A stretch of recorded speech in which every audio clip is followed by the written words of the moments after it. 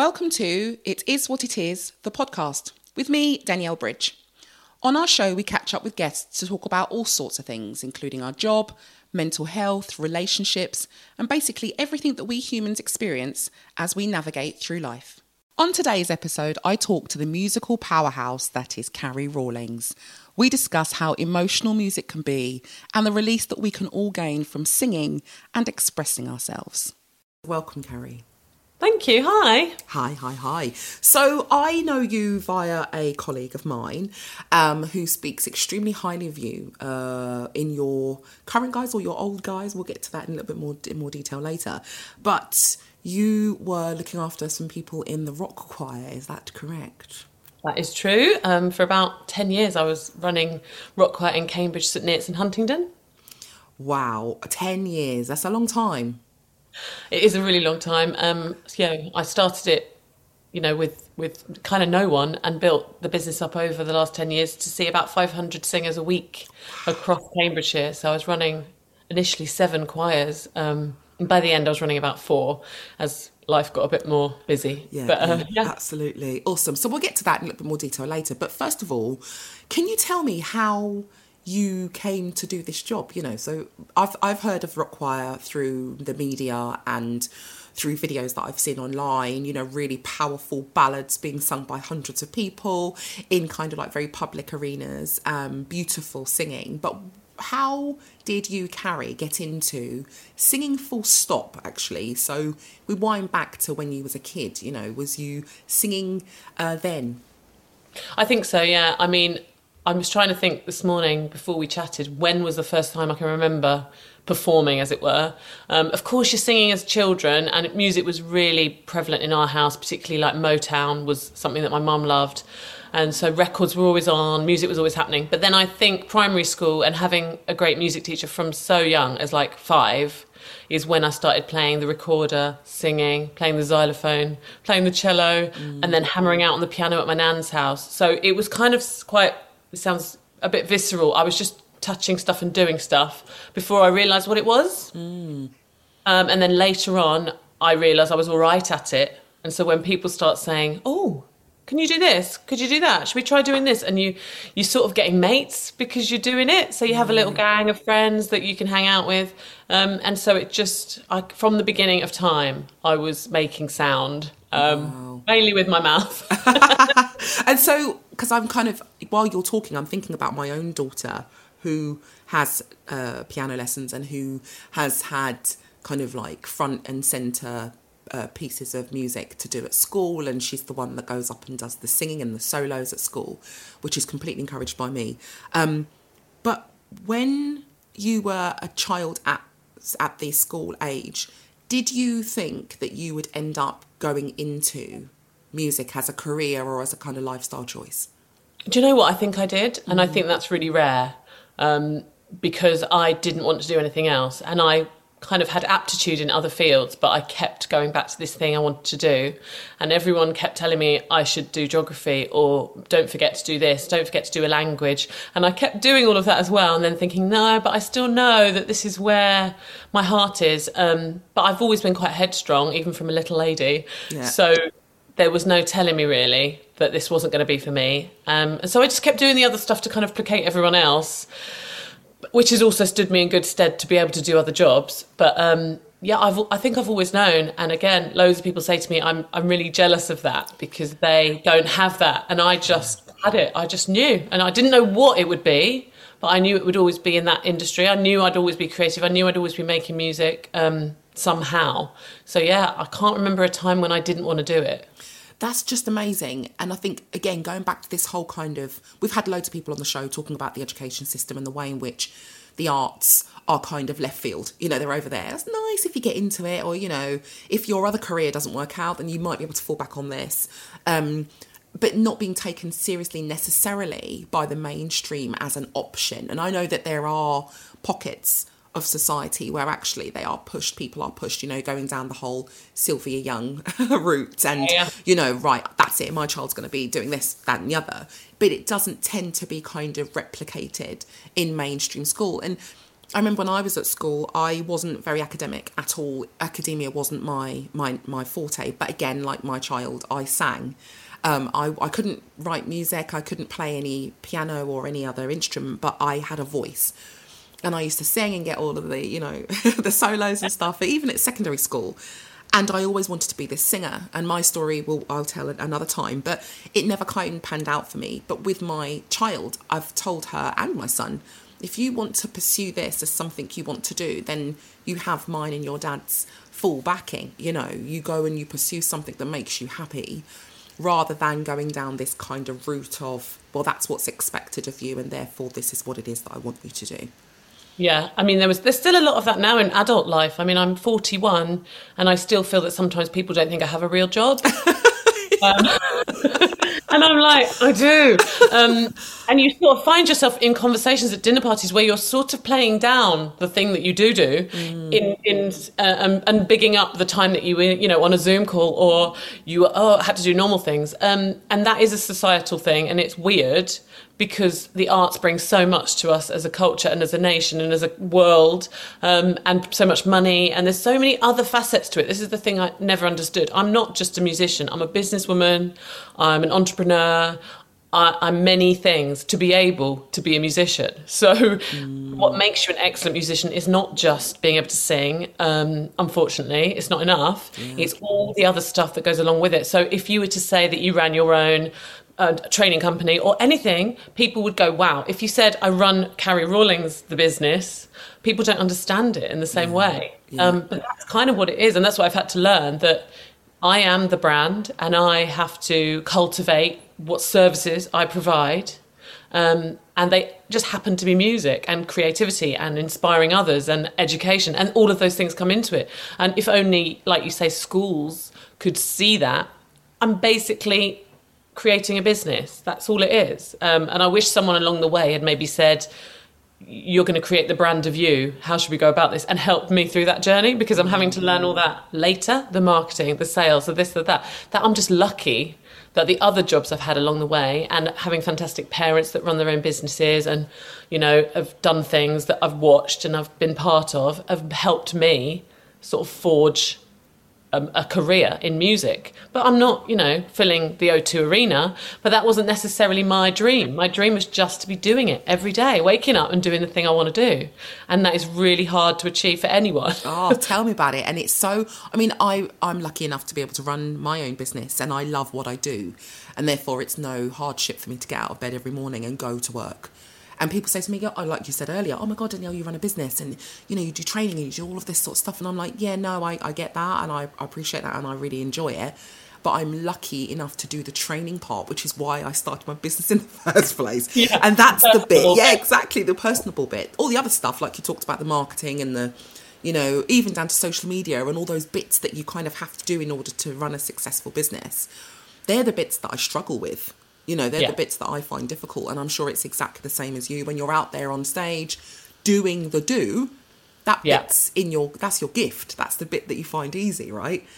Definitely. And it's like the promotion and all of that stuff, you have to it does go hand in hand. And when you get to the big time and you're in a production of something, then there are other people doing all that for you. But you've got to keep plugging that hole all the time. So anyone young going into it, yes, learn your craft, rehearse more than anyone else, work harder than anyone else, and then learn how to sell that. Absolutely. So we talked about you kind of going to school, lots of support from family, and then go back to kind of when you left school. What was your journey then? Was you going down academia, or did you again pursue the arts? I would say it was still academic. I went to a different school for senior school, which I got in on a music scholarship. So that really helped, because I travelled to Bedford to school and went somewhere where the music department was really strong, and did all my GCSEs and A-levels, but fought to get the arts into my GCSEs and A-levels, including AS dance, which wasn't even on the curriculum at my school. And me and two other girls lobbied the teacher to get it put on the curriculum, and we were the first 3 students to do an AS level in dance in our lunch break, and we all achieved A's. So I was already fighting fires earlier. Too much, pushing for your agenda, absolutely. And if it's not there, you make it. Yeah, and it wasn't, the school was renowned for its music, but again, it was this thing that was secondary to getting into Oxford or getting into Cambridge. And And I even had that for my parents. I think they thought they'd put me in this school to get me into Oxford or Cambridge. And I was like, but they don't do drama. Yeah. They do it on the side, but they don't do it as the thing. So, yeah, anyway, then I went off to university. I did go to university after a year out, and I read performing arts in Winchester for 3 years. And then I still wasn't happy. So I went on to do a postgraduate at a London drama school. And that was really where it all clicked, because that was 4 terms of getting up every day from 8 till 8 p.m. at night and doing classes like dance classes, tap classes, ballet classes, voice classes, Shakespeare classes, Wow. Pilates classes, everything to get you trained like an athlete and it was in musical theatre, so it was to aim to get into that industry. And from that, they showcase you to the industry. So you have to do a final performance to agents, casting directors, and you're kind of the cream of the crop, really. There's only like 20 of us in the class. We worked solidly for a year. And from that, I got an agent. And then the work starts again, because then you have to start auditioning and putting your name forward for things and not getting phone calls back and hoping that you've got it, but never knowing why you didn't. And that was probably the next 10 years of pain. Wow. And some success and some not. Every year I'd get something and then I wouldn't get something. So then the other jobs have to kick in. Waitressing, working in shops, teaching then became something that I found that I was really good at. And it was more lucrative than working delivering pizzas. So I'd do that on a Friday night, but then teach on a Saturday morning for the same money as I'd earn all week in the pub. You know what I mean? Mm-hmm. So it was then that balance. As you get to become an adult, you have to pay rent and you have to live in London. So you're looking for the most lucrative job that's going to be the least amount of hours, so that you can still go to your dance lessons or your singing lessons or auditions, because they want you to be free all the time, but you need a job. So it's a constant reinvention, I would say, but keeping what you want at the heart of it all. And that's what's been really key. And then through those jobs, I've been in office jobs, I've been in pizza delivery shops, I've waited tables. I used to work on the phone lines for Who Wants to Be a Millionaire, phoning, like listening to the people that phoned in to try and get on the show and interviewing them. I used to work a job in Camden on Sky Sports, speaking to basically drunken football fans who'd phone up with their opinion of the game at the end of the night. And I'd have to, calm them all down and get them on air and only take the sober ones. So really applying myself to different things all the time, talking to people of all different walks of life. And that's when the teaching became more prevalent. And I thought, I enjoy this. I'm good at this. I'm still teaching music. And that's making me happy because I'm learning music. And then being able to impart it with humour and I really tried to hone a style of my own as I've taught over the last 10 to 15 years. And I started with children, and that was fun, really fun. But it's a young man's game. I was in primary schools in London, going in and out every day, working in Old Street and all around the city of London, and it was brilliant and it was an eye-opener. And I'm in awe of what those teachers do. And I was the peripatetic who would come in and do the fun stuff, and they would love it. But yeah, it was unruly and it was hard work. Unruly, I love that. So I tell my children, because my kids had an agency. They were part of an agency a couple of years ago, of acting and dancing and all sorts of things. And my son won a big campaign for H&M as a model, and he loved it. Wow. It was great, I know. And my daughter went for all the kind of acting gigs and stuff, and she went to auditions and she did all of that. And as a mum who was taking her child to an audition, like you said, at the drop of a hat, straight after school, or missing the last session and then going up to London for an interview or a casting that lasts literally 5 minutes to jump back on the train and come home again. It was a long slog for me to do that for a year.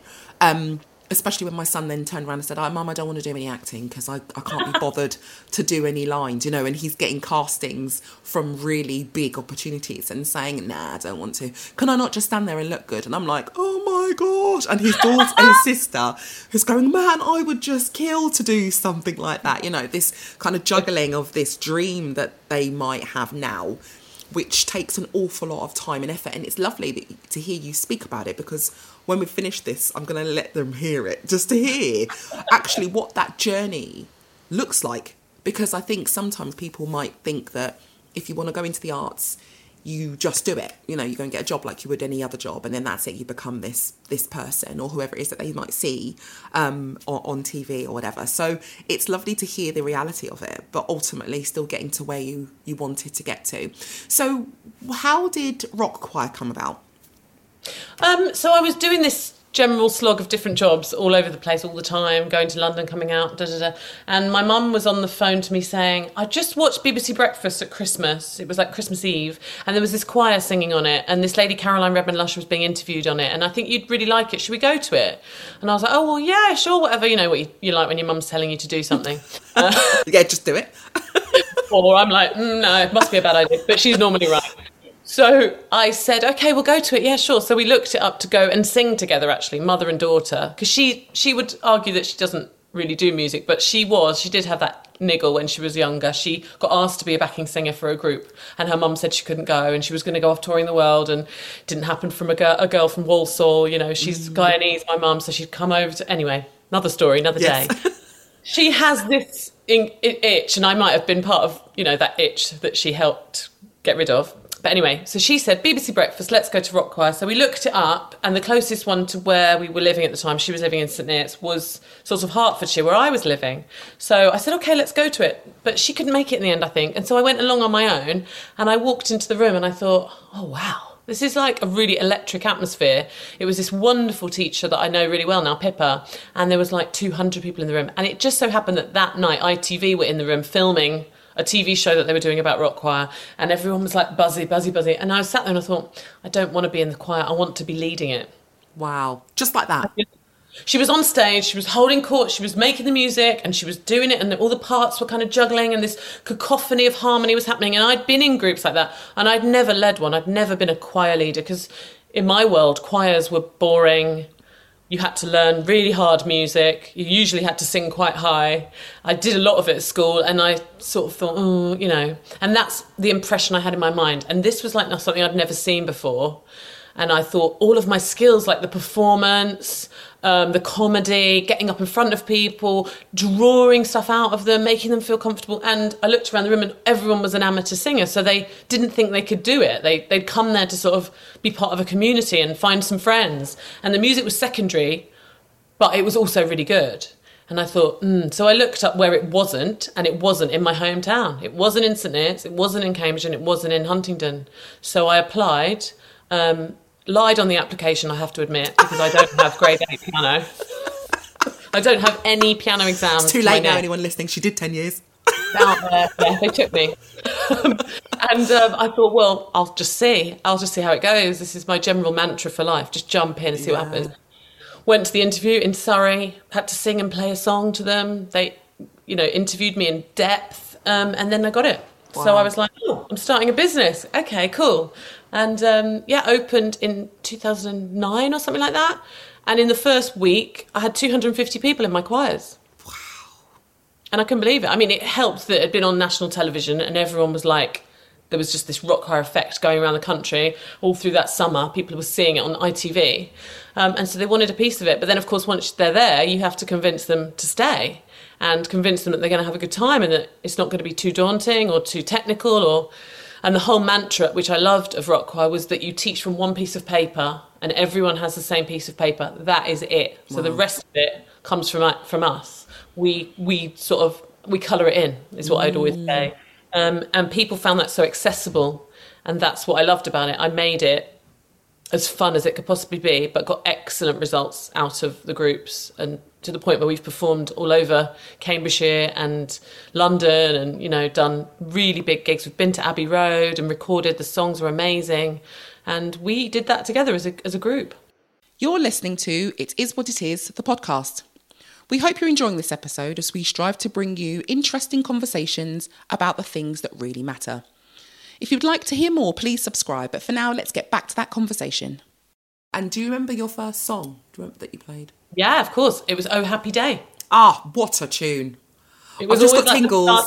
I've literally just got tingles the minute you've mentioned that. I've just, wow. And brilliant. There is a scene in one of my favourite films, you probably know what this is, the Sister Act. Oh, yeah. And when they sing that song and just the emotion, the actual physical tingles that I get from that vocal is just next to... there's nothing like it. I'll have to send you my track now of my choir Yes, singing. please. In fact, we went to Abbey Road like 8 years down the line, and I thought it was such an iconic place to go. We had to do songs that meant so much to us. So we did Oh Happy Day because it was the first song we ever learnt. And a friend of mine came and soloed on over the top of it, and she's extraordinary. And yeah, it was magical to have started with that song and then for them to go back and do it all those years later in such a beautiful place. So yeah, it means a lot to me, that song. And the Shoop Shoop song was another one we were doing, which had a really crazy dance routine. And I remember thinking, how am I ever going to get these people to dance like this? How are they going to do this? How are they going to swing their hips in this direction? You know, and the men were looking at me like, who is this girl? What is she? I'm used to going to choirs, but not like this. And yeah, I think I love turning a room around, whatever kind of room it is. I like turning those frowns into smiles in any situation, and that's what spurs me on, to see those confused kind of, Yeah. By the end, it's like, They completely let go, right? Yeah, absolutely. Yeah. And that brings me round to kind of the next bit. So I run this podcast. I started it because I was having conversations about life and about deep life. And I don't kind of do surface stuff, you know. I'm not one of those women that go kind of just talks about, the weather's all right. No, we kind of deep dive the minute that we've met. And I've always found music, and people that know me personally know that music is massive in my life, huge. My husband's a producer, I'm vocal, I'm in a band, I've got all sorts of things, and I've loved music from the day that I was born, I think. And I remember thinking about the emotional impact of listening to music, and then later on in my life singing, and the emotions that were released when I did that. And I've spoken to Ingrid, who's our mutual friend, who has talked about the emotions and the feelings that you would get when you sing a certain song and how it might make you feel, and the power of music in the healing process, or in joy, or in every single emotion that we have in life, that there is almost a musical narrative that goes with that. And I know that the question is kind of relevant because obviously I know what the answer is, but how do you think the power of music can help us as humans connect? I think it's vital. I think that most people don't even know how music is affecting them either. So you don't realise that you're hearing it in supermarkets, in pubs, in your car radio, and it's like subliminal messages coming at you, I think, all the time. And sometimes, I don't know if you've had this, but you'll hear a song and it's sort of exactly what you feel at that moment. Yeah. You're driving along. You might not have heard the song before, and you have to stop and be like, what was that? What did that lyric just say? And it's like someone else has written that word at the time that I was thinking it. Oh my goodness, how does that happen? And then if you can go back and find those songs and those moments, then you can instantly be transported there. And that's what makes it so powerful, because I'll be looking at a room of 50 people who are all thinking something different about the same lyric. And my job is to draw out a common meaning for an audience, but I want them to have that journey along the way. And that's so beautiful, like, oh, it's giving me goosebumps. But when you're... Sorry. No, this is it, right? This is, and don't, because I'm going to cry now. We're two crying women talking about music, and that's, I suppose, the power of music, and that's exactly what I was thinking about, right? It's that emotional attachment that you have, and you hit the nail on the head. When you hear a song, and it might take you way back to a specific time and place, and your emotions during that time. I know that, we've lost the great singer Amy Winehouse recently, over 10 years, and her powerful voice and the words and the lyrics, and they did a thing in the paper the other day about rating her music, and I think number one song was oh gosh, I'm going to get it wrong now. I don't want to get it wrong. It's not Back to Black, is it? Love is a Losing Game. Oh yeah, it's beautiful. That song. Just every time I hear it, and I've listened to the lyrics before, and they don't necessarily permeate with anything I've been through in my life, but the way in which she sings it, the rawness of her voice, is just phenomenal. Definitely. I was thinking back, watched that documentary the other night about her, and I saw her live at Cambridge Junction many years ago. So when I hear her songs of her first album, I just picture that sweaty room. And she was supporting Jamie Cullum, and I think I was so lucky to be there and to see that. Yeah, just as I was thinking about music and how it has like peppered things that I've been through, it's healing because it's the music you listen to remember somebody by. It can be a song that actually happened, or the moment you found out something awful or good, you were listening to that song or you were singing that song. And often I've been performing at times when tragedies happened or something, and somebody said, "Oh, we're not going to tell her until she's finished," or whatever. So I'd been doing something amazing, like giving out, and then come off to find out that this has happened, and it's like. But that sort of makes you take the song and empowers you through what's happened. And again, like any job, you pick yourself up, and music can be cathartic because in my job, I have to go out and deliver whatever I'm feeling like. So when tragedy has struck or something has upset me, and I teach that to others, I say, don't cry now. You've cried learning this song. Let's all have it out in rehearsal and have the tears. But once we go out there, it's our job to impose that message on somebody else. And that's what stops you from getting upset when you're singing those songs, because you have to hold it together, but deliver that emotion outwardly. And that's, again, a really hard skill to have as a performer. And those are the performers that we watch and go, wow. Because if they can tell you what they're thinking without crying and just send you the message, then they've done their job as far as I can see. And I've always wanted music to do that. I've always wanted to do it myself, and I've always loved watching people. Have you heard of Gregory Porter? Oh, we've seen him 3 times. Yeah, my husband and I. Yeah, massive. I can close my eyes and be absolutely wherever he is when he's singing. Like, he can take you to that street. He's got an album about his alley out the back of his house. You're in this alley with him. You can see all the characters. And he's not a musical theatre lovey. He's just singing it from his heart. But he is one of those great storytellers, like Nat King Cole was.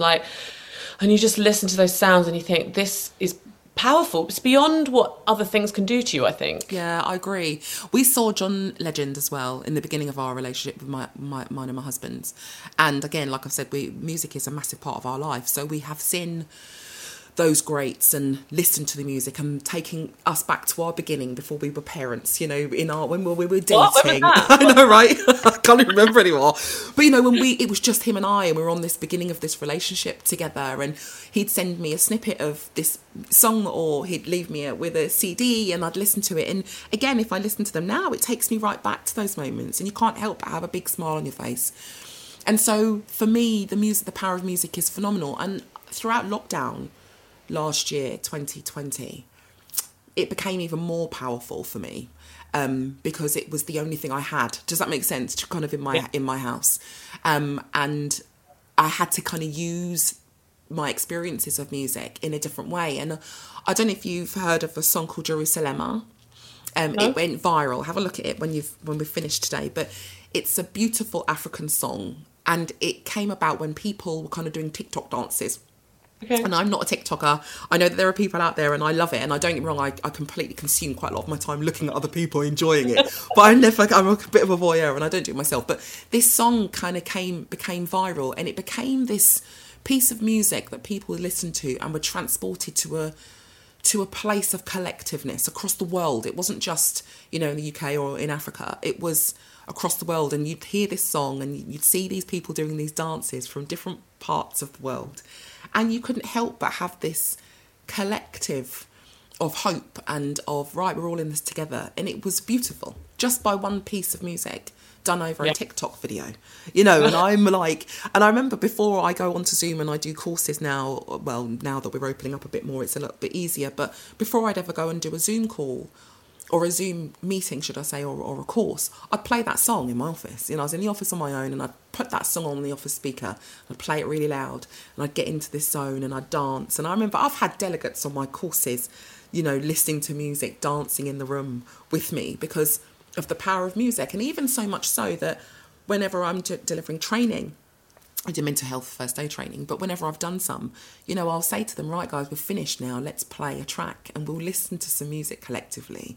Or I'll ask sometimes, has anybody got any requests? We have this plethora of music that people listen to, which opens my eyes to something new and gives them something new.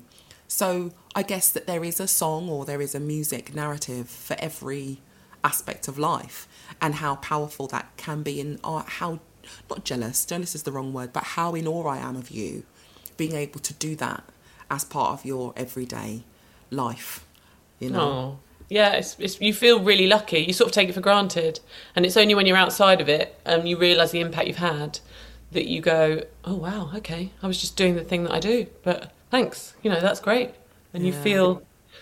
And it's been important to me. And through lockdown, I was only running my choirs on Zoom, and it was pretty soul destroying, got to say, not hearing any actual music live, just having to have everyone muted and just teaching your kitchen wall. But like you say, I would have that track at the start of the night playing before I went live. I'd switch my camera on, I'd turn it on, I was at my piano, I was boogieing around, and at the end of that hour, people would go dancing off into the night, and I thought, I've done my job here. And that was driven by the music, because they couldn't hear each other. So they just had this soundtrack on every week, and they would be singing along at home. But also that's quite daunting for people to sing along alone in their house when they've been in a room of 100 people. So you're trying to nurture people's confidence in a different way through the internet.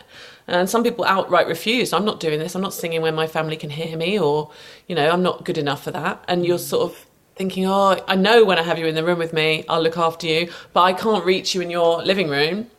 So it definitely helped that I was doing music during that period, rather than like some of my family having to sit on Zoom calls from 9 till 6, just listening to people talking. Yeah. I was doing the fun stuff. And even I found that hard, really hard, because it was, like I said, soul destroying to not get the bit that you really love, which is the juggling of the sound in the room and the volume going up and down and everyone's laughter and, the feedback. You get instant feedback from hearing people sing to you.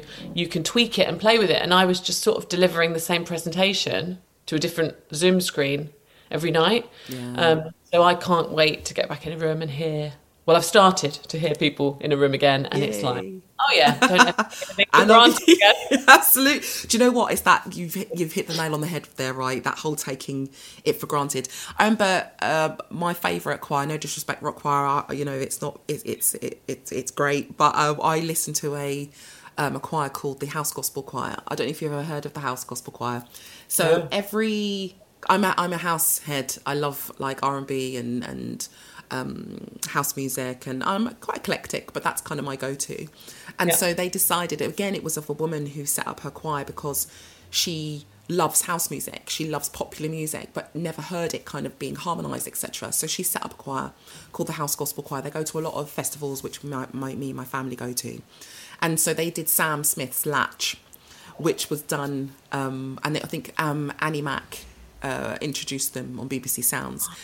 Phenomenal music done in the choir, which I'd never heard of before. I haven't. I need to find them. Yeah, go find them. They're amazing. And I remember during lockdown, because obviously they couldn't do what you just mentioned, so they had an open choir via Instagram. So they did Instagram sessions every Monday, which I signed up for 6 weeks. And I was upstairs in my house singing along to all of this music in my bedroom, in one of the rooms in the house, to all of these songs that I'd love. And they had like a choir master, etc. And it's just phenomenal hearing people collectively sing.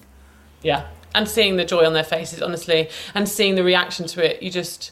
The wall of sound that comes from a choir is pretty extraordinary, and people aren't expecting it. And people used to come to our shows and be like, oh, I thought you were just going to stand there with your folder and then, with your boogieing and partying. And they were like, this is not what we expected. And friends and family, even the family of the people in the choirs, can't believe that that's their mum or their sister or their brother or their uncle. They can't believe they're doing that. They're like, what? It's almost like people think as well that music's only for the young people. Mm-hmm. And once you get to sort of 30, that's it. Then you've got to just sit down and put your record player on. Allowed to do anything. It drives me nuts. And I'd be at a gig thinking, well, what do you mean you didn't think she could do it? What do you mean you didn't think he was having fun at choir? Why do you think he's coming every week and paying for it?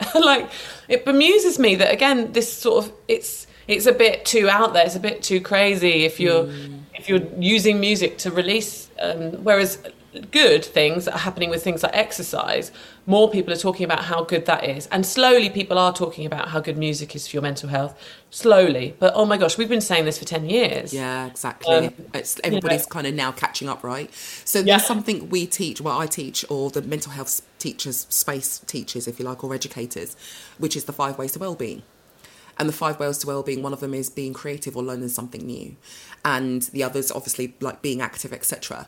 And I always ask the same question that you've just asked there, Carrie. When do we stop our lust for life? When do we stop doing those things that we were encouraged to do when we were younger? You know, like drawing and painting and singing or playing an instrument or something that gives you unadulterated joy in your life. When is it that you have to just put that stuff away and become serious? You know? And I think it's to do with earning money. When people feel they have to earn money, then they have to do something sensible.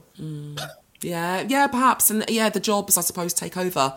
Actually, that makes a lot of sense, because now we tell people to get away from that mindset of heavy stress or pressure is to go and do something like singing or dancing. Big companies that I've worked for, like with music, I'll go in to do workshops for the likes of John Lewis or something, and it's because their day-to-day job is nothing to do with what I'm doing. And so the employers are saying, come and try this, come and do this.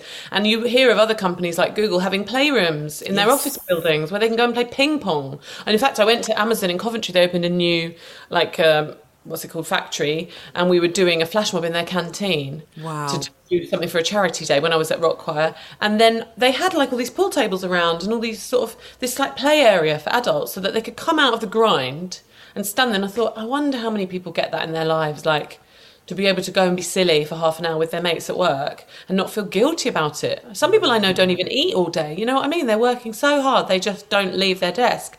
And I think we're going to blink and it's all going to be over. Yeah. So you need to, keep your eyes open and stop working like this. And that was partly why I changed jobs, not because of the job I had, because it was amazing, but it was this machine of go, go, go, go, go.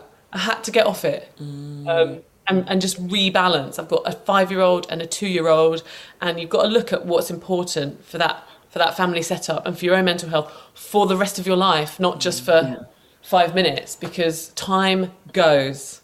In the blink of an eye, absolutely. So I always tell people, whenever I've finished training, in terms of those stressful times in your life, try and find something that makes your soul sing and do more of it, literally, whenever you get an opportunity, and share that with your loved ones. Because like you said, tomorrow is not a given. And at the end of the day, if we blink and that's it, then the regrets that we have for not pursuing those things that make our heart sing is just negligible. It really is. So, so I agree 100% there with you. So as we wrap up our session today, Carrie, it's been an absolute pleasure. What's next on the agenda for you going forward? So Rock Choir, you've finished. What's next? Well, I started to make lists when I left, and the lists just keep changing. And a good list to make is the things you want to do, like a bucket list, but a professional bucket list and a personal one. So I kind of have two running. The personal one is like all the things we want to do as a family, and maybe, go to this place or see that. It could even be something so small as see an elephant.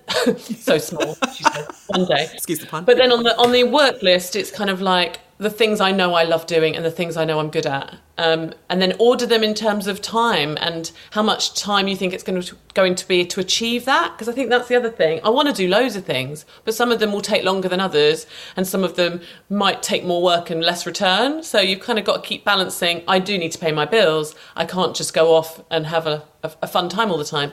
So yeah, I'm going to make some music, and I'm going to start looking at some musical theatre workshops for the autumn. So I'm going to do singing with people in a room, which I can't wait to do.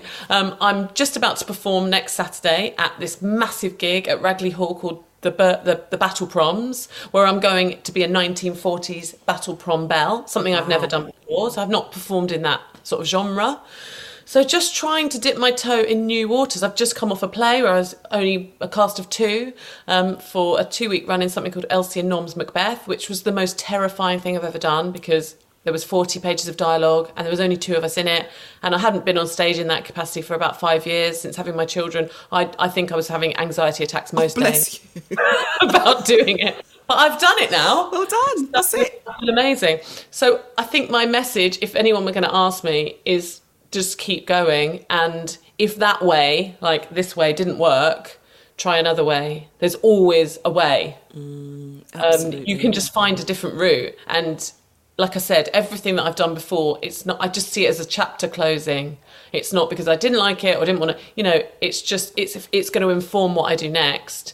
And I'm going to keep evolving, and I want to have a balance of work and life. And be around for another 40 years. That's the plan. Whoop, whoop. That's amazing. Thank you so much. And before we go, where can people find out about you, what you do?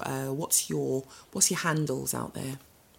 So on like everything, Twitter, Facebook, I'm just at Carrie Rawlings Musician, but they can just find me at carrierawlings.com as well. So I'm on Twitter, Instagram, Facebook. I'm not on TikTok. I do have an account, but don't go and look at it. There's not really much going on there yet. But now awesome. I might go and do a Jerusalem video. Yeah, do it. It'd be brilliant. There's a special dance and everything. Thank you, Danny. It was lovely to meet you. Oh, it's been an absolute pleasure. Thank you for talking about something so emotive and so close to my heart. And the fact that you're a professional means that I've now gone up in the world. So I'm talking to professionals in the music industry. But it's been a pleasure. Thank you so much for your time. You've been listening to the It Is What It Is podcast, presented by Danielle Bridge and produced by D Fresh Productions.